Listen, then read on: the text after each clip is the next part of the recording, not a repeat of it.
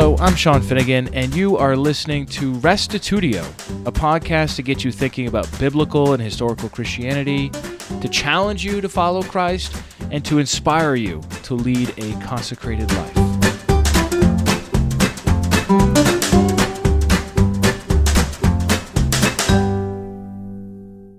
Question: how do you know the Bible is true? Because God wrote it? Well, how do you know God wrote it? Well, it's because the Bible says God wrote it.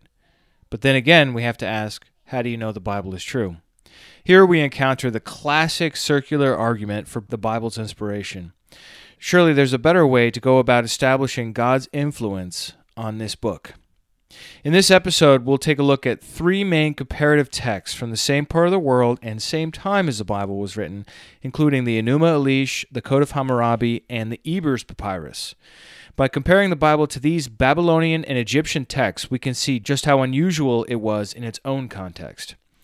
This, in turn, helps us have more confidence that God, in fact, did work with the authors of this book, providing them with an alternative source of information that cut against the grain of the wisdom of their age.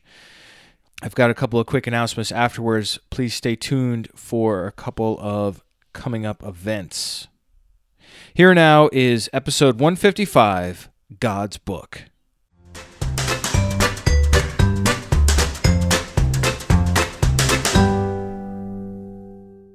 I want to go about making the case that the Bible is God's book.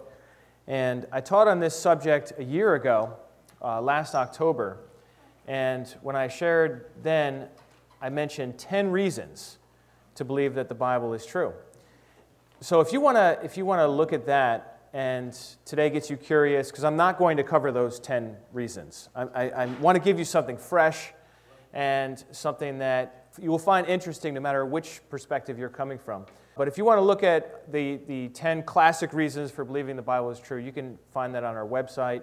I made a link, lhim.org/GodSpeaks. So if you want to look at that, that is available. In that, it's a YouTube video. In that video, I have multiple hours of more material on this subject. And I don't know if you feel this way, but in our secular climate, upstate New York, the most post-Christian area, according to Barna, in the entire United States is Albany, Schenectady, Troy. I don't know if you're already aware of that or not. That when you're talking to people, you can't just quote a Bible verse and expect them to accept it as true. All right? And so I suspect that most of you already have a faith position on the Bible, but I want to equip you, and will encourage you as well, but equip you to be able to talk to others on this subject and be able to give some reason for it. Essentially, the biblical statement on itself is 2 Timothy 3:16, which says, "All Scripture is God-breathed and useful for teaching, rebuking, correcting, and training in righteousness." You can't really prove that somebody should believe in the Bible. You can give them evidence in that direction, but you can't absolutely prove it and be like, and that's why you have to believe in it. God just doesn't work that way. He lets people have their own free choice. And it's like this guy over here on the cliff. Has anybody ever jumped off a cliff? Into water, just to clarify. We're not asking about base jumping here. I was on an island in Lake George this past summer, and it was a different island I had never been on before, and we found a cliff there. My boys and I, we found this cliff. It looked like the sort of cliff you should jump off of.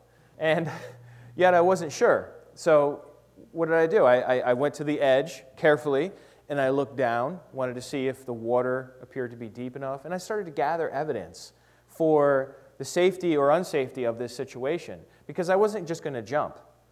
But no matter how much evidence I gathered, I could never be sure until I jumped if it was safe, 100%.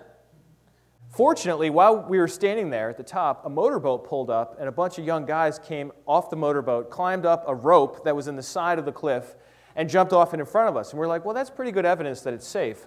And so we jumped. And so that's my point about when it comes to the Bible. It's like I can offer you evidence, I can offer you reasons, historical facts, and that sort of thing. But there's always going to have to be a step of faith. I don't think that's a leap of faith into the darkness. I think it's a leap of faith into the light. And it's in the direction of evidence. It's not I don't think faith is contrary to evidence. Like, everything's telling me this is wrong, and so I'm still going to believe it. No, that's not the biblical definition of faith. Biblically, faith is trust in sound reasons.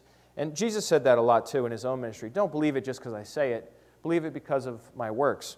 So, before going on and talking about the Bible some more, I want to talk about chronological snobbery. This is C.S. Lewis. He wrote a book called Surprised by Joy in 1955. And I think this is really an important term. He says, this is chronological snobbery, the uncritical acceptance of the intellectual climate common to our own age, and the assumption that whatever has gone out of date is on that account discredited. So this is the idea that just because something is old, it's dumb or not to be trusted. And since we're talking about the Bible this morning, I want to sensitize you to the fallacy of chronological snobbery. We don't want to just think, oh, well, the Bible's old, it's pre-modern, we're in a postmodern society now, therefore it has nothing valuable to say. Well, that's just bias. That's just your uncritical acceptance of the present day's intellectual climate. To get started, I want to talk about how weird the Bible is. That's actually my main strategy, is to talk about how weird the Bible is, and on the basis of that to make the claim that therefore it's God's book and not just the work of humans. So this is a little table of different books and the number of languages each book is translated into. So up top we have the Quran, which was written in Arabic. It's been translated into 50 languages. The Lord of the Rings made it into 56. The Adventures of Huckleberry Finn, 65. Harry Potter, 80. Book of Mormon, 110. Alice's Adventures in Wonderland, 174. Dao De Jing, it's a Chinese book, 250 languages. The Little Prince was French, 300 languages. Pinocchio, the Italians really came out with a bestseller there, huh? Over 300 languages for Pinocchio. And so, then you have the Bible. And as you can tell by the way I've arranged this, obviously the Bible's going to win. But, if I was like following the flow, the sort of like trend of the data here, I would say, well, the Bible probably has 350. Or maybe it has 400 languages. As it turns out, it's 674 languages that the Bible has been translated into. Every time I've looked at that statistic, by the way, it's higher than the last time I looked at it. When I started looking at this stat, it was at 500 and something. It's now 674. By next year, probably 700. That's weird. I'm not saying that means the Bible's true because it's super popular among people of different languages. I'm just saying, look, that should get your attention, like, huh. And this is a lot of this has to do with the United Bible Societies and their work. They've got the Bible accessible to 5.4 billion people on the planet out of 7.6. This is from 2017. So that's pretty impressive, but they've got a long way to go. They've got a lot more languages they're working on. Now, what about sales? Let's talk about sales. Show me the money, right? So War and Peace, the Russian book, had 36 million copies sold. The Odyssey, which is ancient Greek, Homer, that's 45 million. 100 Years of Solitude, a Spanish book, 50 million. 20,000 Leagues Under the Sea, a French book. I didn't realize that Jules Verne was French, but he is. 60 million. Pinocchio, 80 million. Dream of the Red Chamber, Chinese book, 100 million. Harry Potter and the Philosopher's Stone, 120 million. The Little Prince, which is a French kids book, 140 million. The Lord of the Rings, surprisingly, right? Because the Lord of the Rings didn't have that many translations, right? I mean, it had 56 languages, but those people, they bought a lot of copies, I guess. I don't know. 150 million copies of the Lord of the Rings. So now, what would you guess the Bible would be? 200 million? 300 million? A billion, right? Like, you'd be like, oh, all right, a billion. If the Bible sold a billion copies, that would be really impressive, right? According to the Guinness Book of World Records, the winner for the best-selling book of nonfiction is the Bible. And their data is so slim, too. It just started in 1815, and they stopped counting in like 1990-something, and they already got to 5 billion. There's a point where like you're winning by so much, it's like, all right, whatever, we give up, right? Just to give you some perspective on this, I did a little math. Assuming 2 inches per book for the Lord of the Rings, I didn't have a copy, so I just guessed it would be 2 inches thick.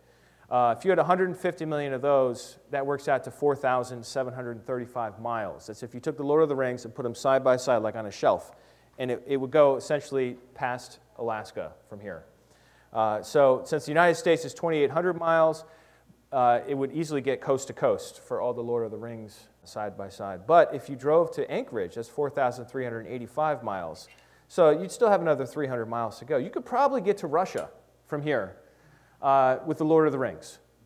Now, assuming 1.5 inches for the Bible, and of course there's 5 billion, this adds up to 118,371 miles.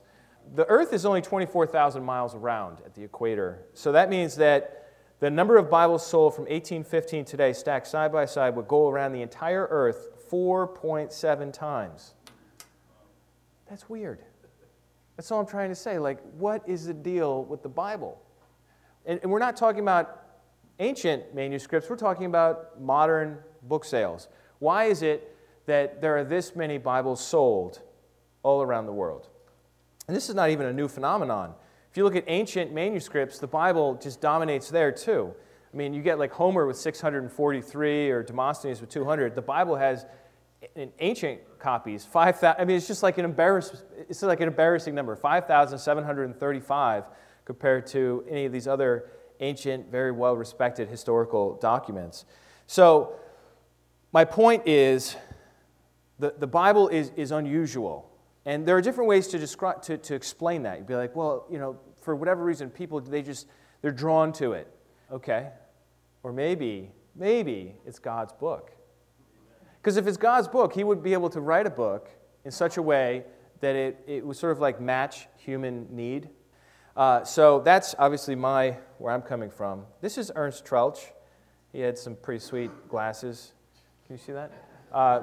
And he was part of a movement of scholars in the 19th century. You really want me to say that word, don't you? Yeah. Religionsgeschichtliche Schule. It's pretty close, right, Kurt? Maybe I missed a syllable in there. But this is a scholarly endeavor in the 19th century to find comparable literature to the Bible. And actually, these were critical scholars trying to disprove the uniqueness of the Bible, which, I'm not down for that. But I think you can look at the same stuff that they discovered and show how unusual the Bible is, how awesome it is. And so that's what I want to do with you this morning.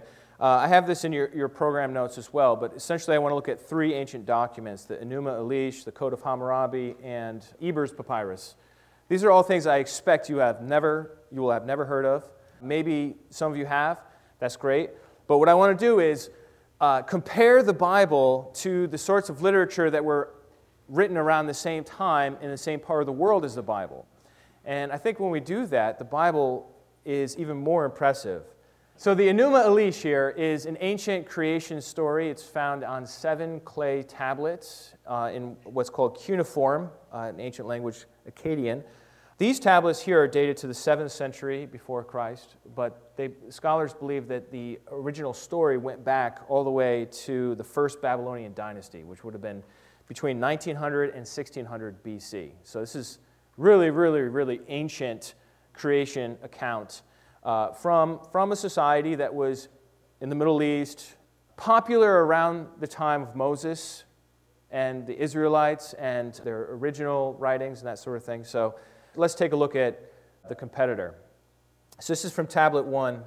It says, when the heavens above did not exist and the earth beneath had not come into being, there was Apsu, the first in order, their begetter, the demiurge, Tiamat, who gave birth to them all. They had mingled their waters together before meadowland had coalesced and reed bed was to be found, when not one of the gods had been formed or had come into being, when no destinies had been decreed, the gods were created within them. I'm going to take for you excerpts out of this. I mean, it's like probably 1,000 lines. We're not going to read the whole thing, okay? But I'm just going to get you the main plot line for how the ancient Babylonians said our universe came to be. You've got these 2 main people here, gods, Apsu and Tiamat. Apsu is the boy god, Tiamat is the girl god. They're kind of married. They're going to have kids.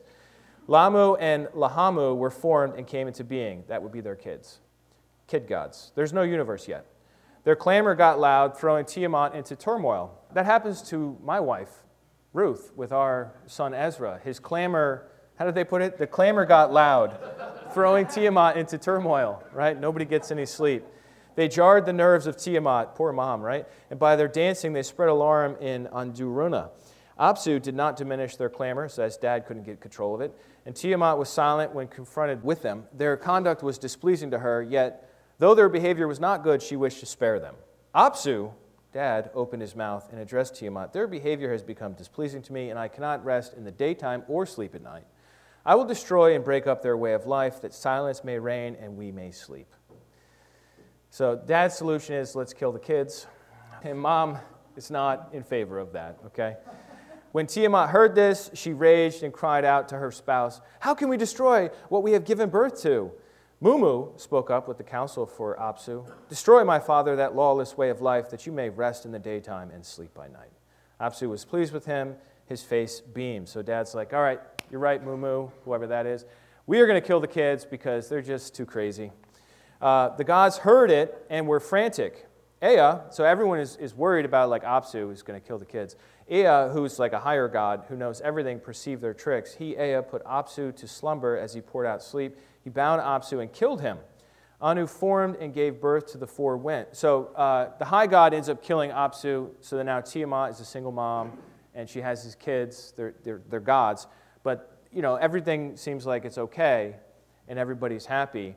And then this new god here, Anu, comes on the picture and gives birth to the four winds, and he made a wave to bring consternation on Tiamat. Tiamat was confounded day and night. She was frantic. The gods took no rest. In their minds, they plotted evil and addressed their mother, Tiamat. The four dreadful winds have been fashioned to throw you into confusion, and we cannot sleep.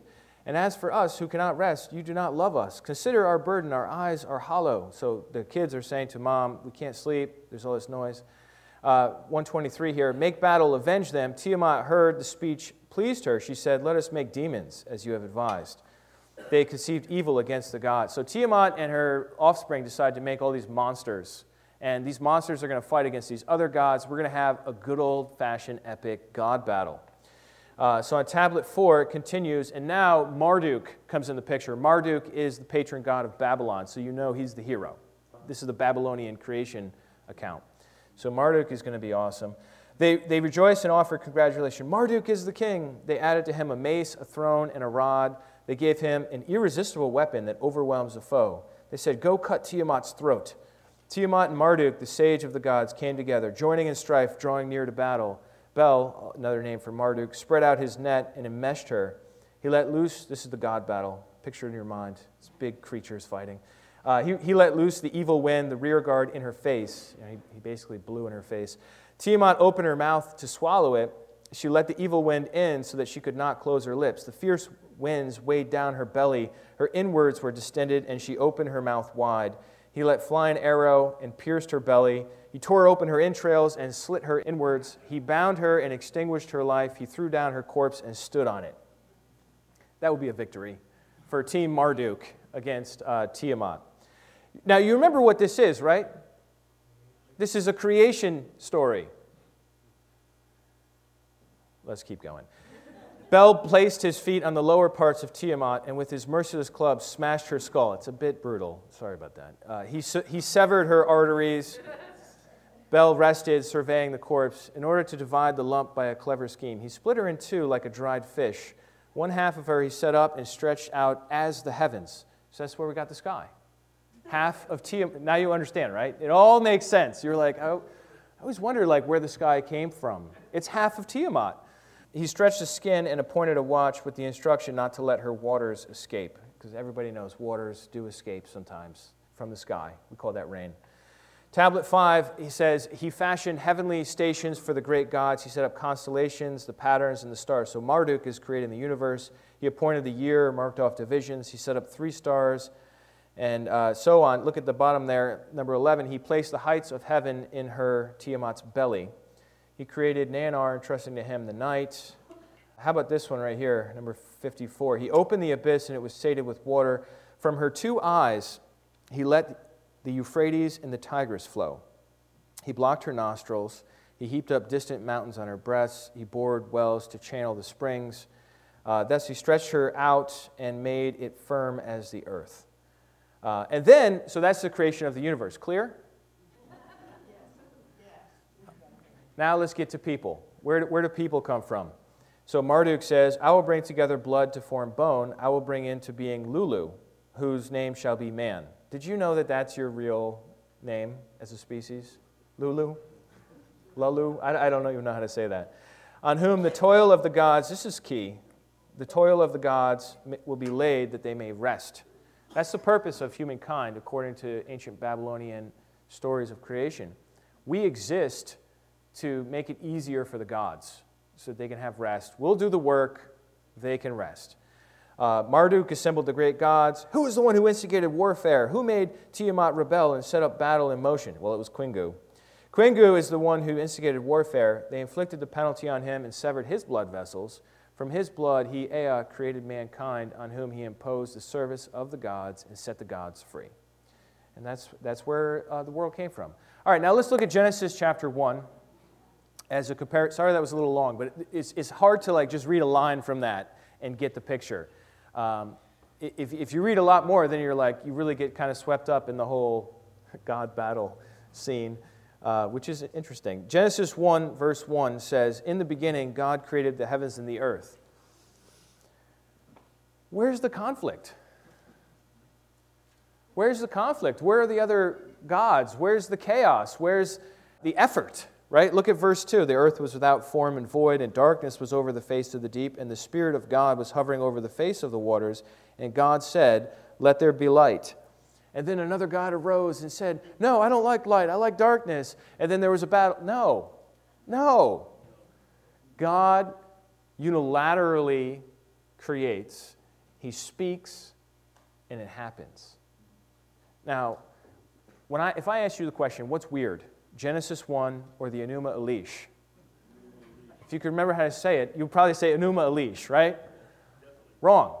Enuma Elish was already around, and it's characteristic of ancient stories of creation. Genesis 1 is weird. You're just familiar with it. From a historical point of view, Genesis 1 would have been bizarre. If you were reading it in that culture, you'd be like, all right, what about all the other gods? What about there's no battle here. You read all of Genesis chapter 1. It's so ordered, right? Day after day, day 1, day 2, day 3, right? And then what about the purpose of humans? Look at verse 26. According to Genesis, the purpose of humans is, "Then God said, 'Let us make man in our image after our likeness, and let them have dominion over the fish of the sea, and over the birds of the heavens, and over the livestock, and over the earth, and over every creeping thing that creeps on the earth.'" Verse 27. So God created man in his own image. In the image of God he created him. Male and female he created them. And God blessed them. And God said to them, "Be fruitful and multiply, and fill the earth and subdue it." So what's the purpose of humankind? It's not to make God's life easy. I don't think we've done that at all. Not even a little. I think what we've done, or what he did for us, is he made us, and he's like, "Here, be in charge, rule over everything. You're like me." We're made in his image. There's a likeness between us. That's totally contrary to what we just read in the Enuma Elish. Are you ready for the second one? All right. Well, anyhow, we're going to go on. Whether you're ready or not, this is the Code of Hammurabi. It's a 7-foot piece of basalt etched in Akkadian that looks like an index finger. And this comes from, this was discovered in 1901 in Susa, Khuzestan, Iran. And it has 44 columns and 282 laws on it. And there are also other copies of the Code of Hammurabi. The Code of Hammurabi was a law system for ancient Babylon. Okay, so let's take a look. This will be much briefer than the Enuma Elish quote, okay? So just stay with me here. This is the way ancient people did law in that part of the world. This is law number 192. If a son of a that's kind of like a girlfriend. If a son of a paramour or a prostitute say to his adoptive father or mother, "You are not my father or my mother," his tongue shall be cut off. All he did here was say, "You're not my real parents," which is technically true. They're not biological if you're adopted. But you get your tongue cut off for that. 193, if the son of a paramour or a prostitute desire his father's house and desert his adoptive father, so that means you go back to your birth parents, and he goes to his father's house, then shall his eye be put out. If a man give his child to a nurse, this is gross, so sorry about that. If a man give his child to a nurse, and the child die in her hands, but the nurse, unbeknown to the father and mother, nurse another child, Then they shall convict her of having nursed another child without the knowledge of the father and mother, and her breast shall be cut off. Ouch. 195, if a son strike his father, his hands shall be hewn off. If a man put out the eye of another man, his eye shall be put out. If he break another man's bone, his bone shall be broken. If he put out the eye of a freedman, or break the bone of a freedman, he shall pay 1 gold mina. If he put out the eye of a man's slave, or break the bone of a man's slave, he shall pay 1/2 of its value. So in ancient Babylon, right, if you put out the eye, okay, so let's say Candace put out the eye of Timmy Paul, okay, and let's say they're both like higher status people, like landowners. If that was the case, if she put out his eye, then he would take her to court, and they would put out her eye as punishment for that. That's easy. That makes sense, right? That's lex talionis, the law of retribution. Okay, but now let's say Candace instead put out Walthmar's eye over here, and he's a freedman. So he had been a slave, but he got freed, so he's lower status. In that case, you take her to court for putting out your eye, right? She just has to pay 1 gold mina, but you don't get to take her eye. Now, if you take out a slave's eye, you just have to pay half the price for a new slave. So what does this tell you? This tells you that human value depends on human status in the society for this law code. If a man knock out the teeth of his equal, his teeth shall be knocked out. If he knock out the teeth of a freedman, he shall pay 1/3 of a golden mina. If someone strike the body of a man higher in rank, then he shall receive 60 blows with an ox whip in public. That'll get your attention. If a freeborn man strike the body of another freeborn man or equal rank, he shall pay 1 gold mina. If a free man strike the body of another freedman, he shall pay 10 shekels in money. If the slave of a freedman strike the body of a freedman, his ear shall be cut off. All right, so let's compare that to Deuteronomy 15. Let's go to Deuteronomy chapter 15 and see how, because once again, this is what I'm reading to you is the standard law code that ruled over a huge swath of the ancient Middle East in the time when Israel was coming into that land. Before they came into that land, and then once they were in that land, the Canaanites, for example, that were living in the land, they would be familiar with the law of Hammurabi. And there are lots of good things in the law of Hammurabi as well. Lots of things that were helpful for society. I'm just focusing on the more brutal aspects of it here, just to make a point. But Deuteronomy 15, verse 1 says, "At the end of every 7 years you shall grant a release." How many of you would like that in our land today? Every 7 years, whatever debts you have, clear. Some of you would like that. Not if you're a banker or loaning the money out, but if you're, like most of us, on the borrowing end of the money, that would be a nice law. Verse 2, "And this is the manner of the release. Every creditor shall release what he has lent to his neighbor. He shall not exact of his neighbor his brother, because the Lord's release has been proclaimed. If a foreigner, you may exact it, but whatever is of yours, if with your brother your hand shall release." Verse 4, "There will be no poor among you, for the Lord will bless you in the land that the Lord your God is giving you for an inheritance to possess, if only you will strictly obey the voice of the Lord your God, being careful to do all this commandment that I command you today. For the Lord your God will bless you, as he promised you, and you shall lend to many nations, but you shall not borrow. You shall rule over many nations, but they shall not rule over you." All right. So that's clear, right? God's going to bless them. They need to follow his ways. One of his ways is that every 7 years they forgive the debts, whoever owes any money, which I think is where the bankruptcy 7-year rule came from in America. Verse 7, "If among you one of your brothers should become poor in any of your towns within your land that the Lord your God is giving you, you shall not harden your heart or shut your hand against your poor brother, but you shall open your hand to him and lend him sufficient for his need, whatever it may be. Take care lest there be an unworthy thought in your heart, and you say, 'The 7th year, the year of release is near,' and your eye look grudgingly on your poor brother, and you give him nothing, and he cry to the Lord against you, and you be guilty of sin. You shall give to him freely, and your heart shall not be grudging when you give to him, because the Lord your God will bless you in all your work and in all you undertake. For there never cease to be poor in the land. Therefore I command you, you shall open wide your hand to your brother, to the needy, and to the poor in your land." So you have somebody that's poor, they're struggling this year for whatever reason. Maybe their crops didn't grow like everybody else's, or maybe they slacked off, or maybe invaders came. There could be 1,000 reasons why something would go wrong today or in ancient times, right? And maybe they spent all their money on lotto tickets and then they didn't win the lottery. So I think some people just did that. But, there's lots of reasons to be poor. And so what God says to them is like, look, take care of each other. Take care of each other. I want you to open your hand to the poor. Be generous to each other. And then we see in verse 12, this is the worst case scenario. You're poor, you can't pay a debt, so you sell yourself or your family into slavery. Verse 12, if your brother, a Hebrew man or a Hebrew woman, is sold to you, he shall serve you 6 years, and in the 7th year you shall let him go free from you. And when you let him go free from you, you shall not let him go empty-handed. You shall furnish him liberally out of your flock, out of the threshing floor, out of your winepress. As the Lord your God has blessed you, you shall give to him. You shall remember that you were a slave in the land of Egypt, and that the Lord your God redeemed you. Therefore I command you this today. Verse 16. But then if they don't want to leave, you can make them a permanent servant. You pierce their ear. What I find so striking about the way the Bible talks about slavery and the way the Bible talks about ancient economics over against the way the Code of Hammurabi does is, first of all, the brutality is missing. The whole cut off body parts thing, it's not there. And then the other thing is that there's a brutality of heart. You read the Code of Hammurabi, all of it, it's not that long. You can read it in one sitting.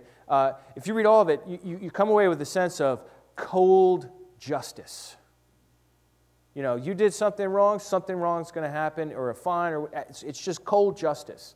Now, in the Torah, in the law of Moses that we have in our Bibles, especially in Deuteronomy, there's lots of justice, but it's a warm justice, where you're supposed to look at your fellow person as your brother, as your sister, as somebody to have compassion on. He says, even with the lowest status people in your society, the slaves, right? First of all, you're supposed to release them after so many years. And second of all, you're supposed to remember that you were a slave. You were all slaves when I found you, essentially, is what God says to them, right? He says, you were slaves in Egypt, so have compassion. This whole idea of compassion is completely absent in the Code of Hammurabi. So once again, you're used to the compassion, so when I show you the brutality, you're like, oh, I don't want to live there. That's normal. The Bible's weird. The Bible is coming into a culture that already thought this way about justice. And yet, there's all this business about how God cares about people and how he wants to bless them. And God's very involved in this chapter in particular. All right, on to the last one. Let's look at the Ebers Papyrus. This was this actual picture of it. It was found in 1862, supposedly with a mummy in a tomb on the west bank of the Nile. And so George Ebers bought it in 1872. That's why it's called the Ebers Papyrus. And he was a professor of Egyptology. And now, when he died, it remained at the University of Leipzig. And so it's 110 sheets long. It's huge. If we rolled it out, it would be 66 feet long, 110 sheets. And it's got hundreds and hundreds of medical prescriptions. Dated to around 1550 BC, which, think about it, was right around the time Moses was a boy, depending on how you calculate everything out. But I mean, either it was right around the time when he was very young, or it was before he was born, but in the time when the Israelites would have been there. I mean, around that same time when Israel was in Egypt. So, looking at the Ebers Papyrus, what do we get? We get the standard medical knowledge of the most advanced civilization in the world, which was Egypt at that time. And so this is what it says. I have to apologize. This is right before lunch. I should have thought about that.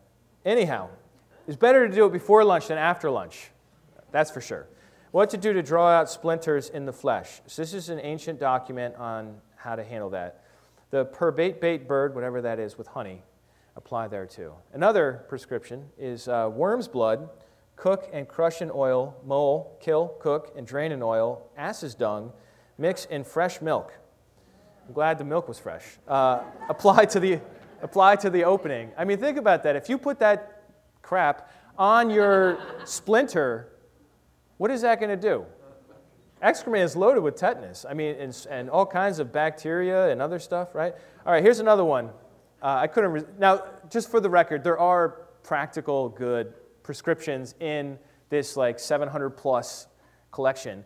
I'm just picking the really gross ones. So anyhow, another remedy for the filming over which rises in the eye, dried excrement from the body of a child, honey, put in fresh milk, then apply to the eyes. So your poop wouldn't work. It has to be from a child, all right?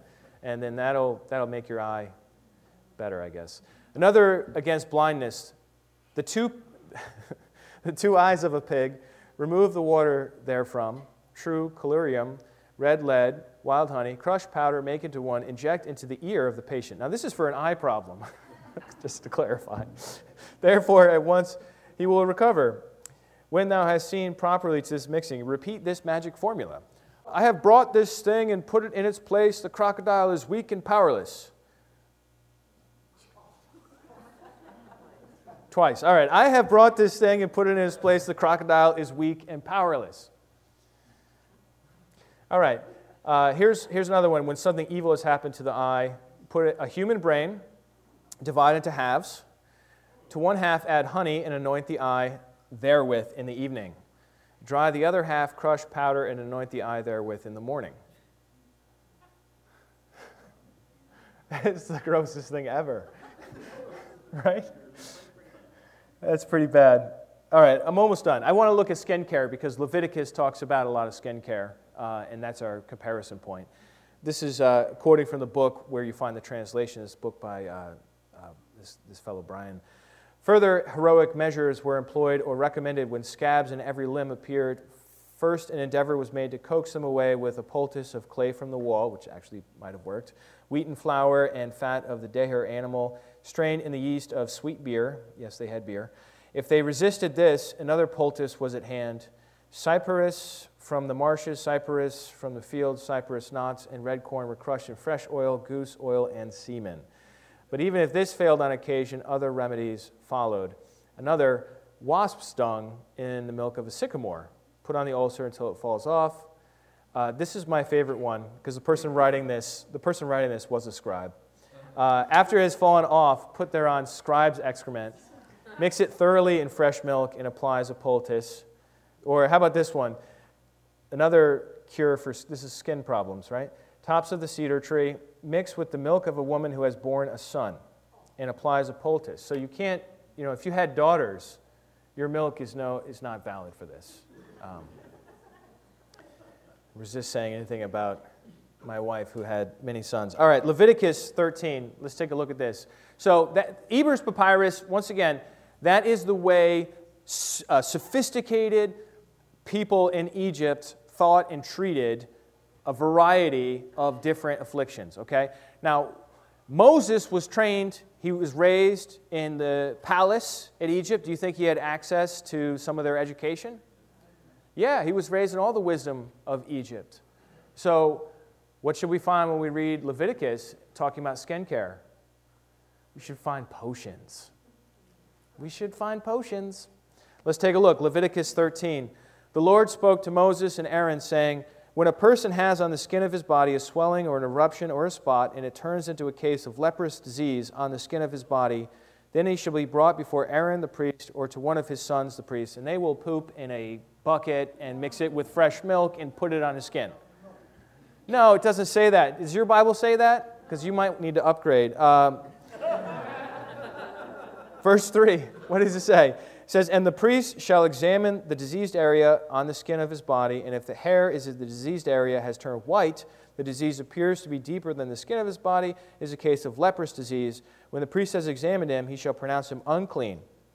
But if the spot, verse 4, is white in the skin of his body and appears no deeper than the skin than the hair, and it is not turned white, the priest shall shut up the diseased person for 7 days. So there's no potion. Where's the potion, guys? Where's the elixir, the miracle cure? It's not there. It's not there. You read Leviticus. This is standard operating procedure. What they do is they take somebody, if somebody has one of these skin diseases called leprosy, and there's a multitude of them, what they would do is they would take that person and they would bring that person to the priest, whoever could read the book of Leviticus and knew about it, and that person would examine the skin to see what was going on, and if they weren't sure, they would quarantine that person for 7 days. Now look, ancient people didn't know about germs. Germ theory is like only a couple hundred years old. So this is weird. Potions are normal. This is weird. And then verse 5, the priest shall examine him on the 7th day. If in his eyes the disease is checked and the disease has not spread in the skin, then the priest shall shut him up for another 7 days. And the priest shall examine him again on the 7th day. And then there would be a ritual cleansing if that person was still good to go, it wasn't spreading. There would be a ritual cleansing where they would sprinkle water and other stuff on that person. But that wasn't to cleanse the person. This is after the person was healed, to ritually purify a person so they could once again participate in worship and in the community. So, I mean, it's absolutely stunning that if Moses grew up in Egypt, that he wrote Leviticus later, that he would not have any of these potions and cures that the Egyptians used. And a lot of I didn't show you the stuff with the onions. They had stuff that actually worked too. Moses doesn't use any of that either. It's almost as if Moses isn't making up the book of Leviticus. You know, some people, they question that Moses wrote the book of Leviticus. That doesn't even matter. So whatever Israelite it was, they weren't making it up. There's some other source to this. I mean, if you're socially engineering a people and you want them to be healthy, you give them these laws, and it will help them so they will have fewer diseases, fewer sicknesses, fewer economic catastrophes, and stuff like that. Go ahead to Psalm 19. I want to close there. So where did all this come from? I mean, the Bible, it's obviously not a product of Egypt. It's not a product of Babylonia, Mesopotamia, Sumer, these places, Persia. I mean, it's weird to them. To us, it's normal because it's shaped our civilization for centuries. So we're used to it. But the fact is, the Bible is unusual, and it was relevant to life then, and it would have kept you alive in those days. But you know what? It's relevant to life today as well, and it will keep you alive today, and especially in a time like ours. The mindset I like is to think of is that God's the designer.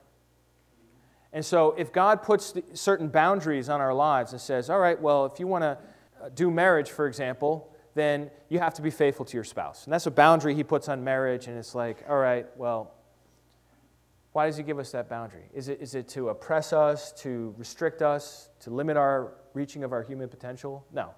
He puts those boundaries in place because he understands how he made us, and these are for our good, and it's for human flourishing. It's not to destroy us. And so God made you for himself. I love this line from Augustine. He says, because God has made us for himself, our hearts are restless until they rest in him. And this is another factor about the Bible, the simple fact that, if you do believe that God inspired it, that God speaks through Scripture, that it's really his book, which I think is a very reasonable position to hold, then when you read Scripture, you're not reading just Moses or Matthew or Joshua or whoever. You're actually encountering God's words. That's pretty awesome if you really think about it. I know we get used to the idea because we're reading our Bibles, but there is some wisdom for life here and help for our hearts that really makes a difference. And what's the alternative, right? You live for your career. You sacrifice everything for your career. You get ahead. You get famous, or you make a lot of money, or you make a mark on your field. And then what? You sacrificed your relationships, you sacrificed your health, you sacrificed everything else. You know what happens then what? Some other young person is climbing up that same mountain and they knock you off. That happens over and over again. It doesn't matter if you're an athlete or an investor or an author. There's always someone else that's climbing up trying to knock you down. It's exhausting at the top. And then, what if you live for relationships? You live for people. If you anchor your sense of purpose and meaning in people, you know what the problem is with people? Well, there's not one problem with us, is there? We have lots of problems, but it's not a sufficient place to hold your soul anchor in another person, because they will always let you down. And even if they are the most faithful friend or lover there has ever been, eventually, you know what? They die. That's one of the things that we do. right? So then what? If your whole reason for living is wrapped up in some other person or some other people, whether it's your kids, your parents, your friends, your spouse, then eventually they will let you down. I love this quote by David Foster Wallace I've shared before, but he says, if you worship money and things, if they are where you tap real meaning in life, you will never have enough. Worship your body and beauty and sexual allure, and you will always feel ugly. And when time and age start showing, you will die a million deaths before they finally plant you. Worship power, you will feel weak and afraid, and you will need ever more power over others to keep the fear at bay. Worship your intellect, being seen as smart, you will end up feeling stupid, a fraud, always on the verge of being found out, and so on. So what he's saying here is that if you want to live for any of these other things, other than what the Bible teaches us about, living for God, and he's an atheist.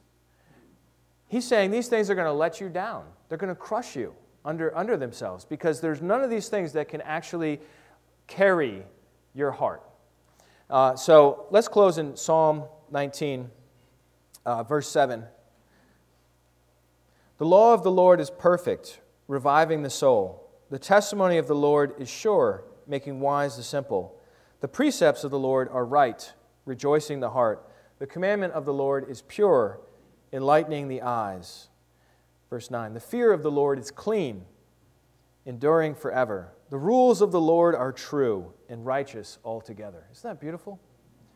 Verse 10, more to be desired are they than gold, even much fine gold, sweeter also than honey and the drippings of the honeycomb. Moreover, by them is your servant warned, in keeping them there is great reward. So what am I saying to you? I'm saying to you that the Bible is God's book.